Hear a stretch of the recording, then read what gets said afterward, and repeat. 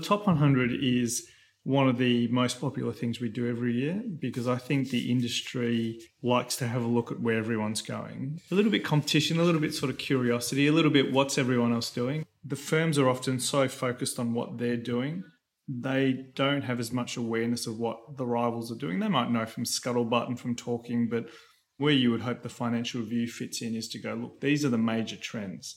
These are the firms that are growing the most, and this is why. And you'll get a mix of reasons. You are listening to Australia's tax news podcast, Tax Talks, the podcast for Australian tax professionals.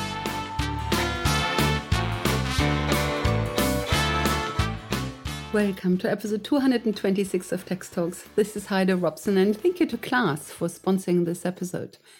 Each year in early November, the Australian Financial Review publishes a list of the top 100 accounting firms in Australia.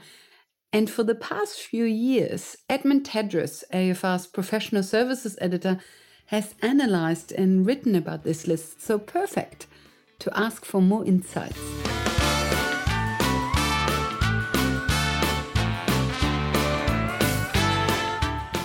So how long has AFR done the top 100 accounting firm list? It used to be with BRW. BRW closed in 2013. And then did it come across to AFR straight away? No, I think we did a cut-down version of maybe the top 20 for a few years. Okay.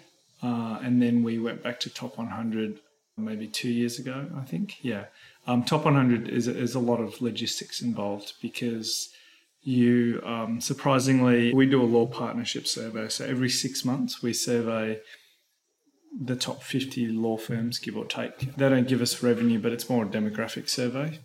And that's very easy to do. The law firms all know what they're doing. You rarely get any issues with data. It's a very quick process.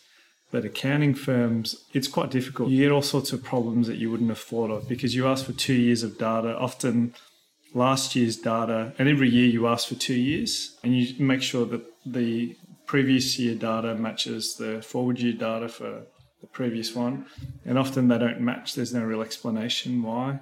The firms often have trouble with what parts of the network are constituent. So you can be counted once.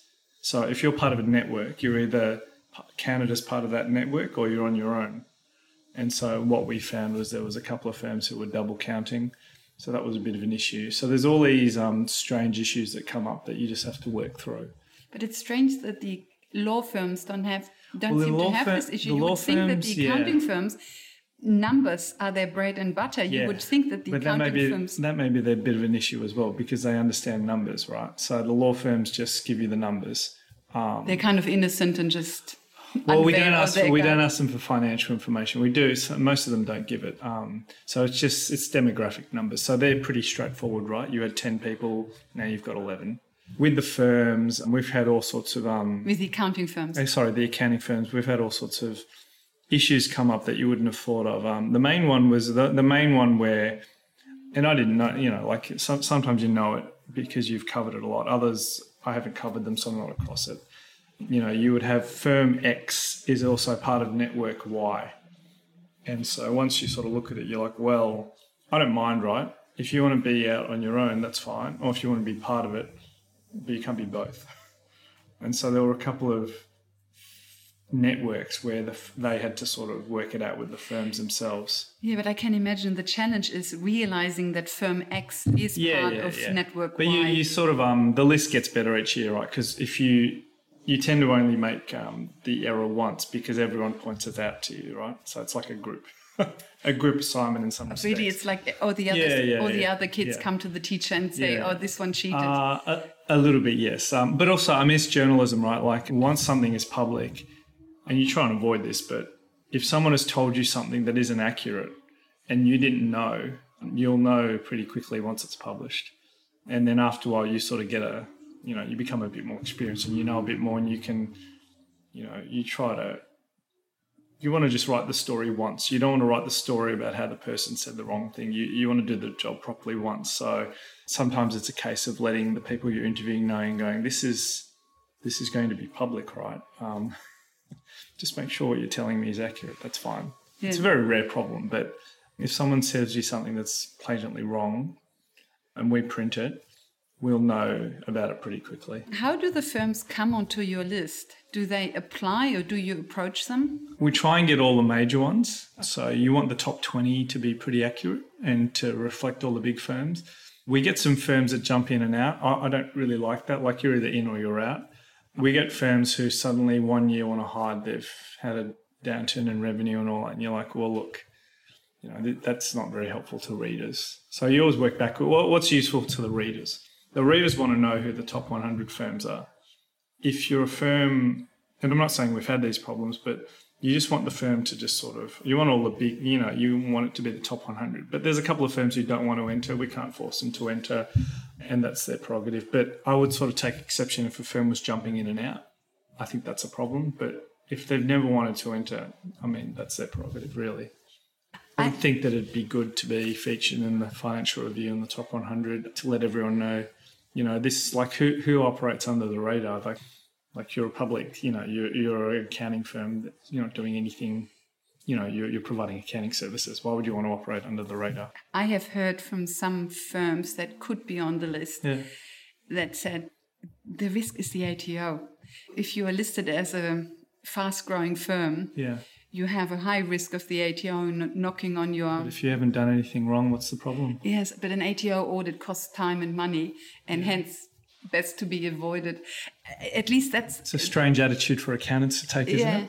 Maybe. I guess that's their position. I would just think, well, if you're a fast-growing firm, you're a successful firm, why wouldn't you want everyone to know and get customers going to you? You must be doing something right. That's an odd sort of reason not to turn up on a list, Yeah, but I can imagine that is one of the reasons why those few firms choose not to be on the list. Yeah, I guess that's their prerogative, You worked on the 2019 list. Did you also work on the 2018 list?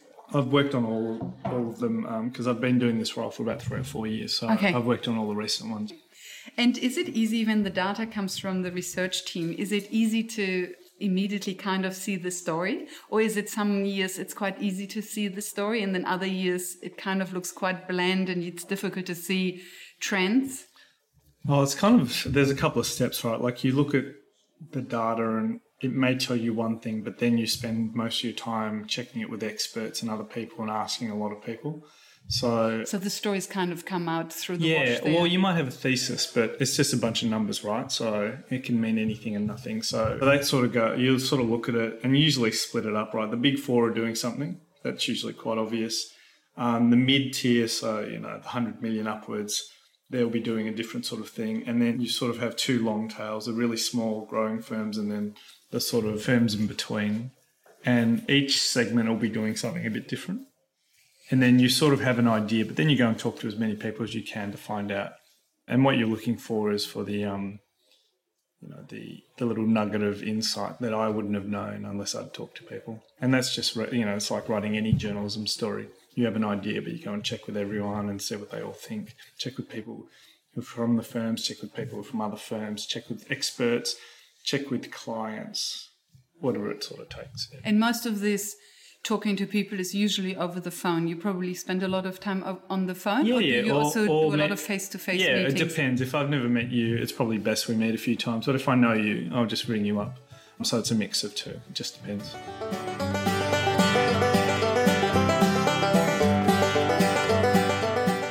You have the big four who have a turnover of over 375 million. Then you have the mid-tier, 100 million to 375 million. Then you have the small tier, 20 to 100 million. And then you have the tiny tier that are below 20 million. So the small tier and the tiny tier, I kind of just gave them these names. Yeah. When you refer to them in a conversation or so, what do you call the really small ones? The small ones. I can't say I've ever given them a sort of collective name. The sort of segments, because we're a corporate paper, so our sort of target market is the largest companies and the business decision makers at those. And so our sort of our target market is top tier clients. So that means it's the big four and the mid tiers and maybe the largest smaller firms are they're our core. We've got a different target market to the BRW, so that's I think backwards from that, which is I see. So BRW was more small business? BRW had a broader remit. We're quite focused on the top end of town and business decision makers and the people who provide services to those business decision makers. And that's also why you don't really have a name for the accounting firms below 20 million, because they are not your target market. Well, I just talk to them, but I mean, the big four is an obvious sort of, that's a grouping. And yes. Then the mid-tiers, the sort of 100 million plus. Yeah, 100 million plus. So there's 9 of them in this year's one. They're a key focus. But below that, it's. You probably look at the small tier, so 20 million plus. You look at the small tier because they might threaten the mid tier eventually. Yeah, but it's sort of the way the page works is you're going backwards. So is a client that worried about the movement within the industry, or they're worried about what it means for them as a client? That's the core audience. And you're also writing for accountants, but does Grant Thornton worry that much about its competitor, or it's got its own strategy it's going? Like, it's a big market. It's a slowly growing market. So I just don't think that way. It's more sort of what's the best story for the reader? Oh, we've got an interesting small firm that's growing because it's all in the cloud. It just does zero maybe.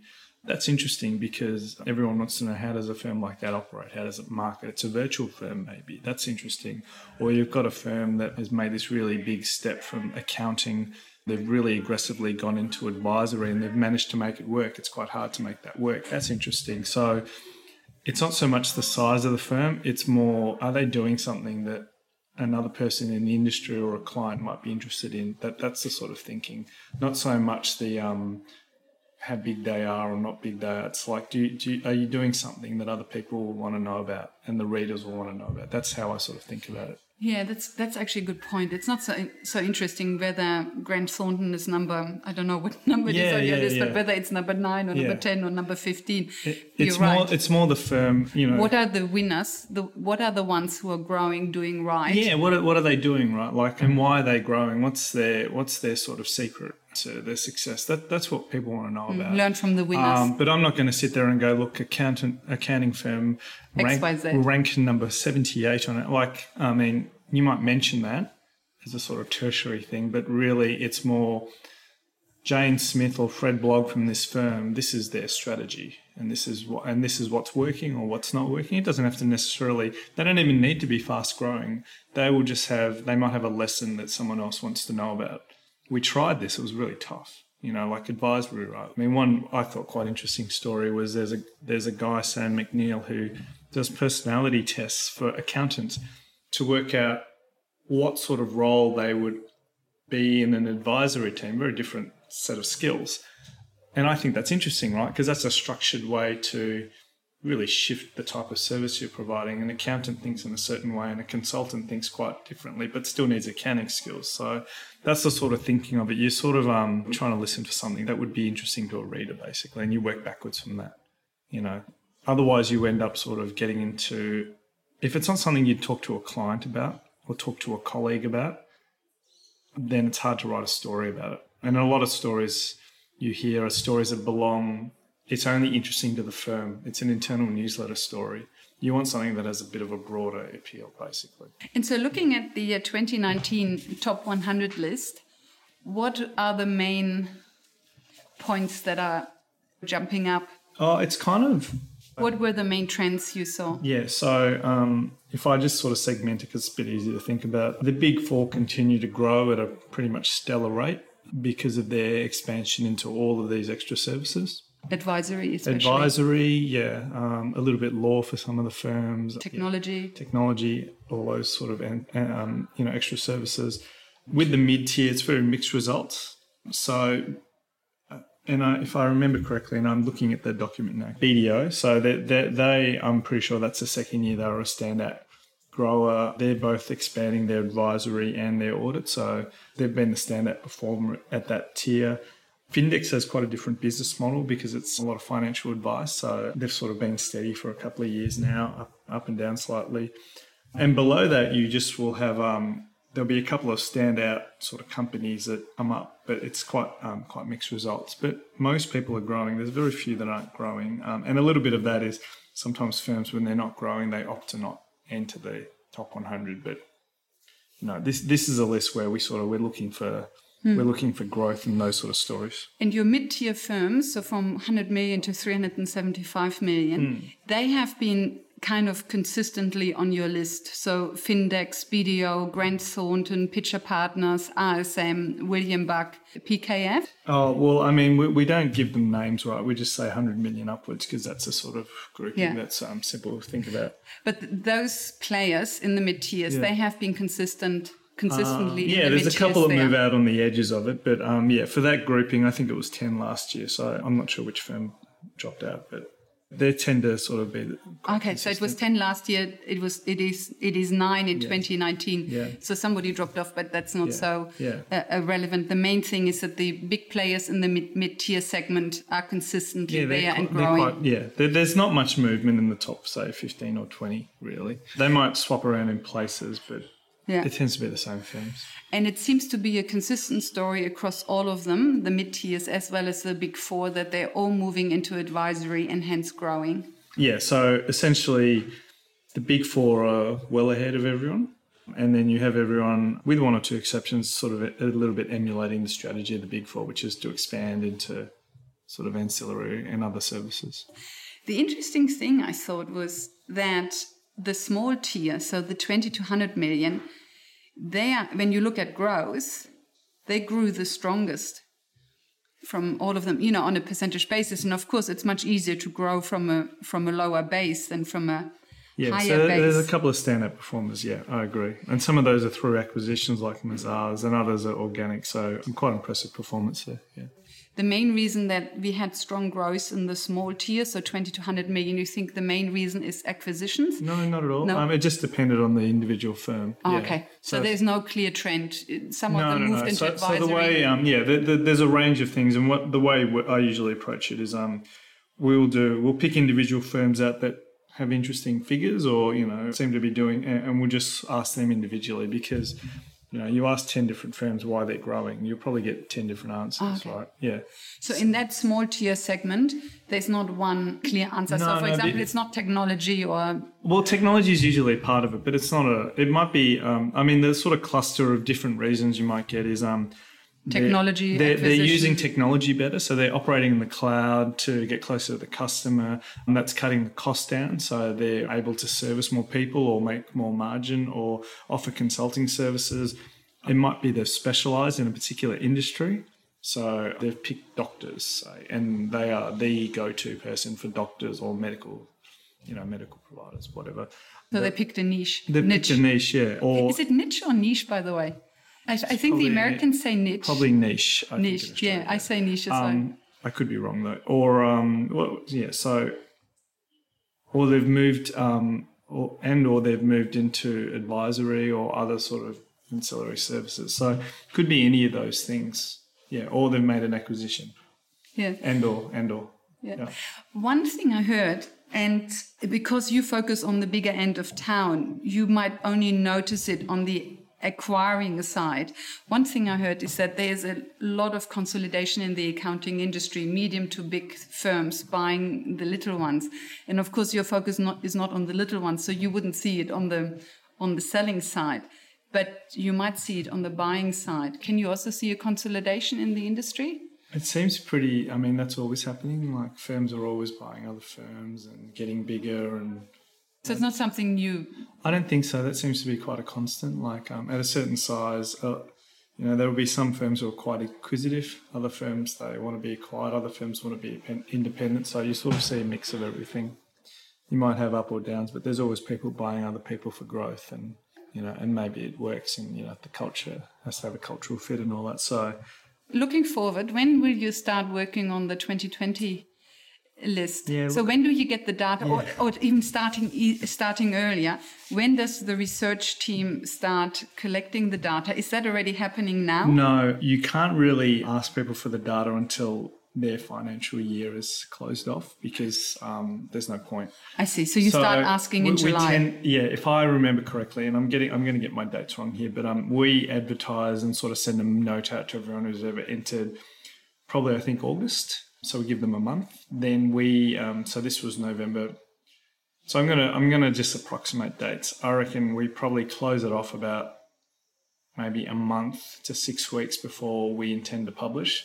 There's probably a week or two of sorting out data, etc., and then we spend about 3 to 4 weeks writing stuff. But that's quite a tight pipeline. Yeah, but I mean, it's journalism, right? Like, if I need to, I can write a story in a couple of hours and get it up. This one, the main sort of back and forth is, firm X last year said, and this happens all the time, last year said our revenue was 100 to 110.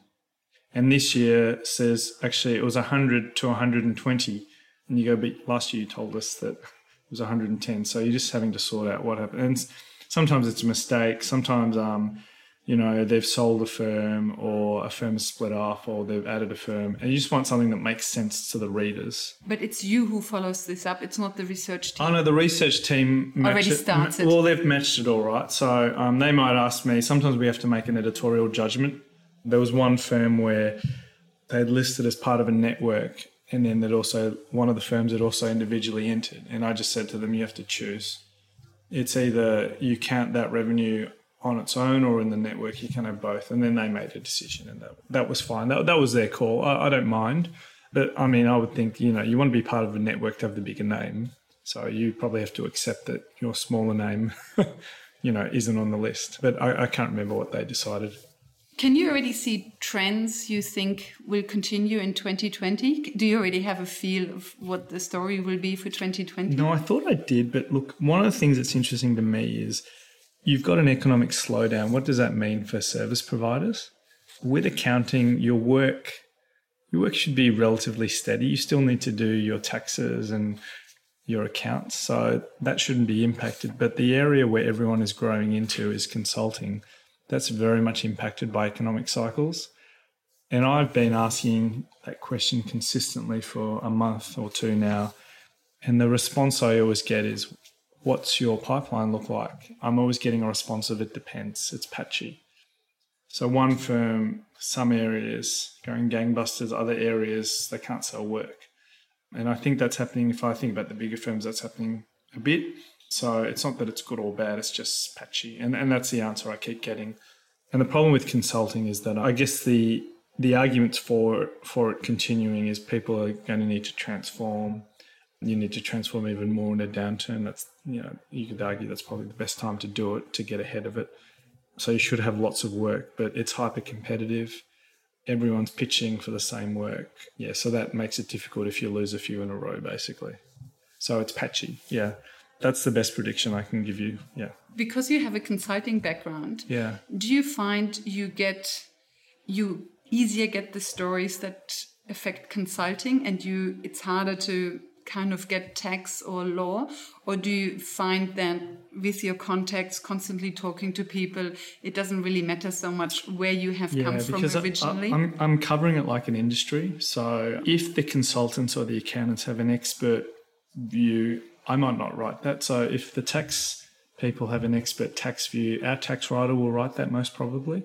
If they have an expert superannuation view, that goes to the superannuation. So you mean the technical questions? Yeah. So their expertise. I might write a bit of it, but we have expert writers in those areas. We have markets writers who want to talk to the experts, that sort of thing.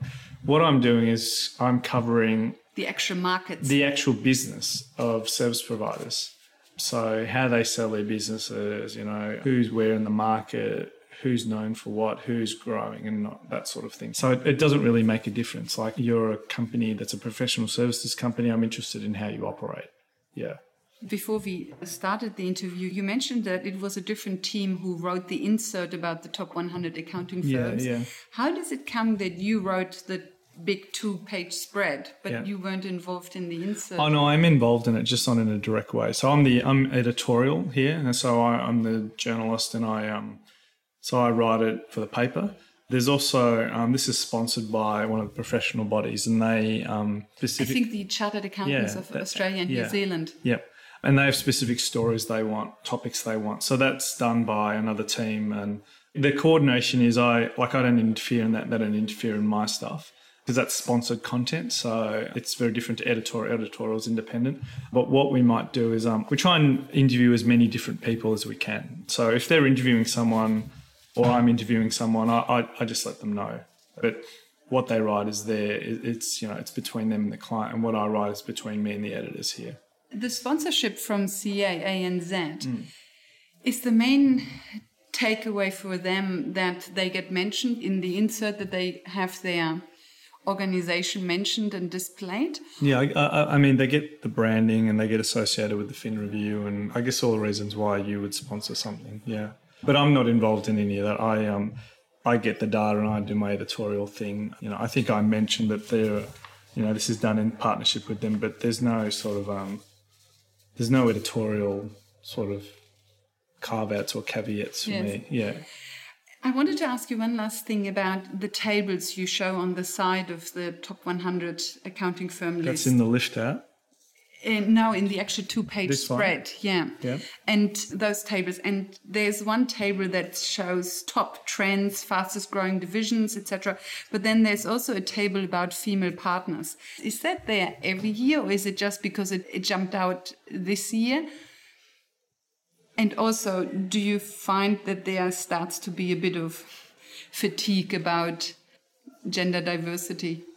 Oh, and I chose it because I thought it was interesting. Accounting as an industry is sort of a bit behind where legal law is. They've got a bigger pipeline of women and more women. Yeah, so I thought it was interesting. It's an important issue. I mean, how can you have fatigue about wanting more women in senior levels at accounting? So I think it's an important issue that we should continue to cover. And you know, it is a bit disappointing that, you know, there's still a third of top 100 firms that don't have any women partners. I mean, that's pretty disappointing, I would think. Yeah.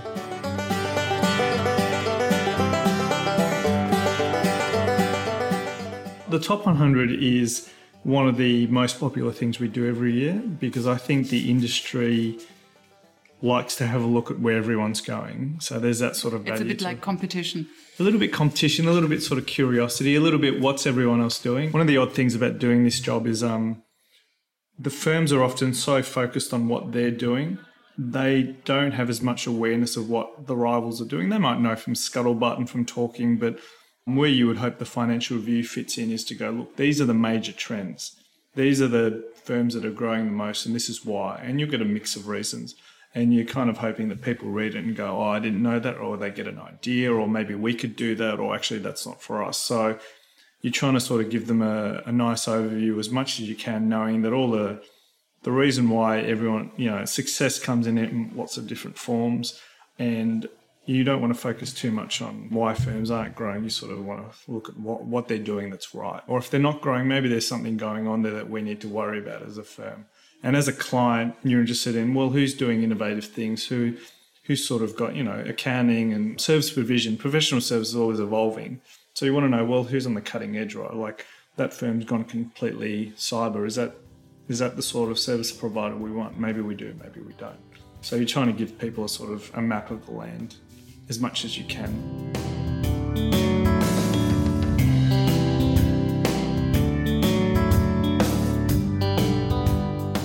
Welcome back. So going through the list of the top 100 accounting firms and reading about them is a good opportunity to take a step back and look at what others are doing. Maybe it shines some light on your path ahead. In parting, let's just quickly run through the top tier, mid-tier and small tier firms just to rejig your memory about who is who the big players are. There are 4 top-tier firms, the Big Four, who have a turnover of over 375 million per year. And these are... Number 1, PwC. Number 2, Deloitte. Number 3, EY. Number 4, KPMG. And then there are 9 mid-tier firms with a turnover of 100 to 375 million.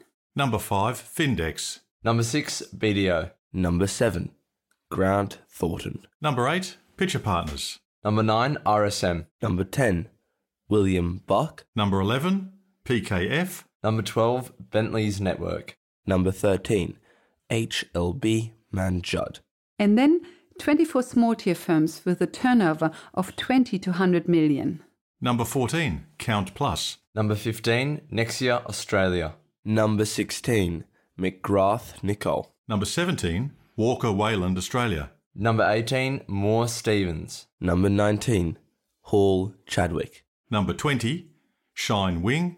Number 21, Synergy Group. Number 22, DFK Australia, New Zealand. Number 23, Mazars. Number 24, Kelly Partners. Number 25, UHY Haynes Norton. Number 26, MGI Australasia. Number 27, Vincent's. Number 28, Brentnells. Number 29, Fordham Group. Number 30, Core Cordis. Number 31, Perks Accountants and Wealth Advisors. Number 32, Bell Partners. Number 33, Prosperity Advisors Group. Number 34, Boyce Chartered Accountants. Number 35, Rubik 3.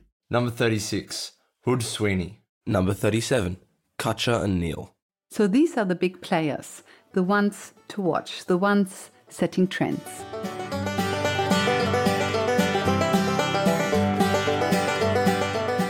After the interview, I asked Edmund some personal questions which I wanted to share with you. Edmund, I'm very sorry. Can I just very quickly ask you something? I just realized that I forgot to ask you something. And that is, how did you make the jump from consulting to becoming a journalist?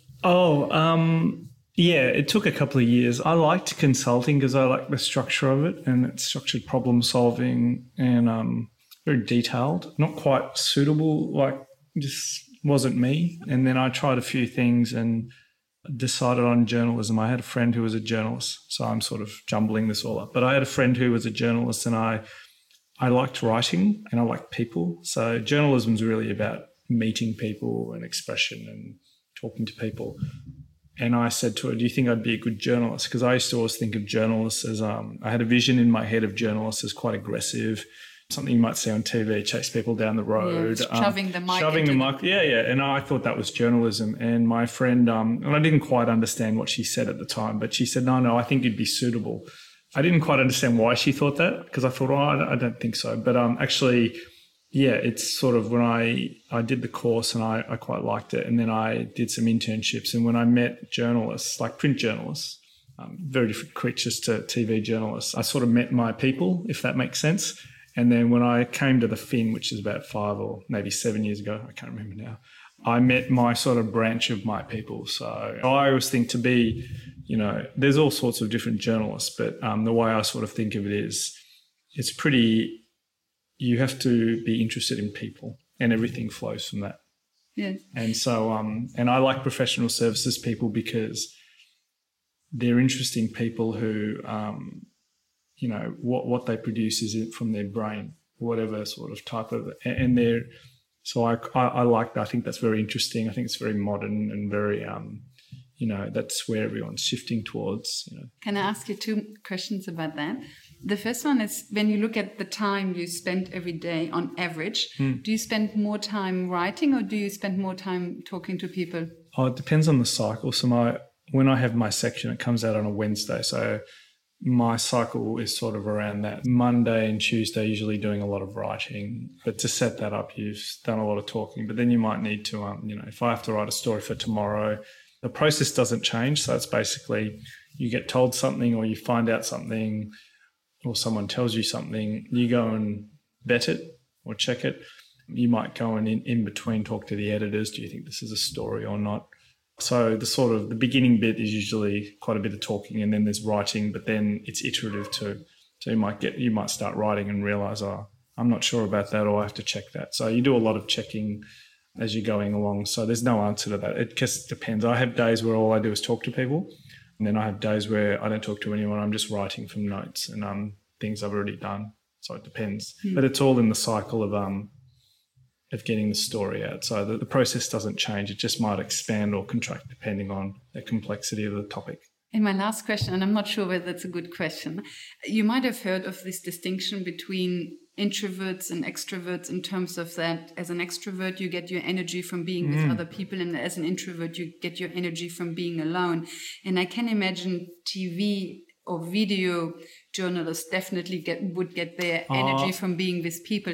But print journalists, would you think most of them get their energy No, from... I think it's like any group of people. You'll get a bell curve of people on either ends and those who are comfortable with either. So I know lots of introverted, TV people who when they're performing, when they're on, but otherwise they're quite quiet people and vice versa. So I think it depends. And there are some people who I like writing, so that's why I like print journalism. But being on TV is its own skill, right? Because you need to be able to explain something very, very complex in 5 sentences. That's really hard. You need to be able to interview someone and get something out of them. That's really hard while you're live on camera. So it's horses for courses. So there's no sort of introversion, extroversion. Like, am I an introvert or an extrovert? Well, sometimes I can be either. I like any human being. So I don't think it's related to that so much as some people just sort of, their skill set is a bit different to others.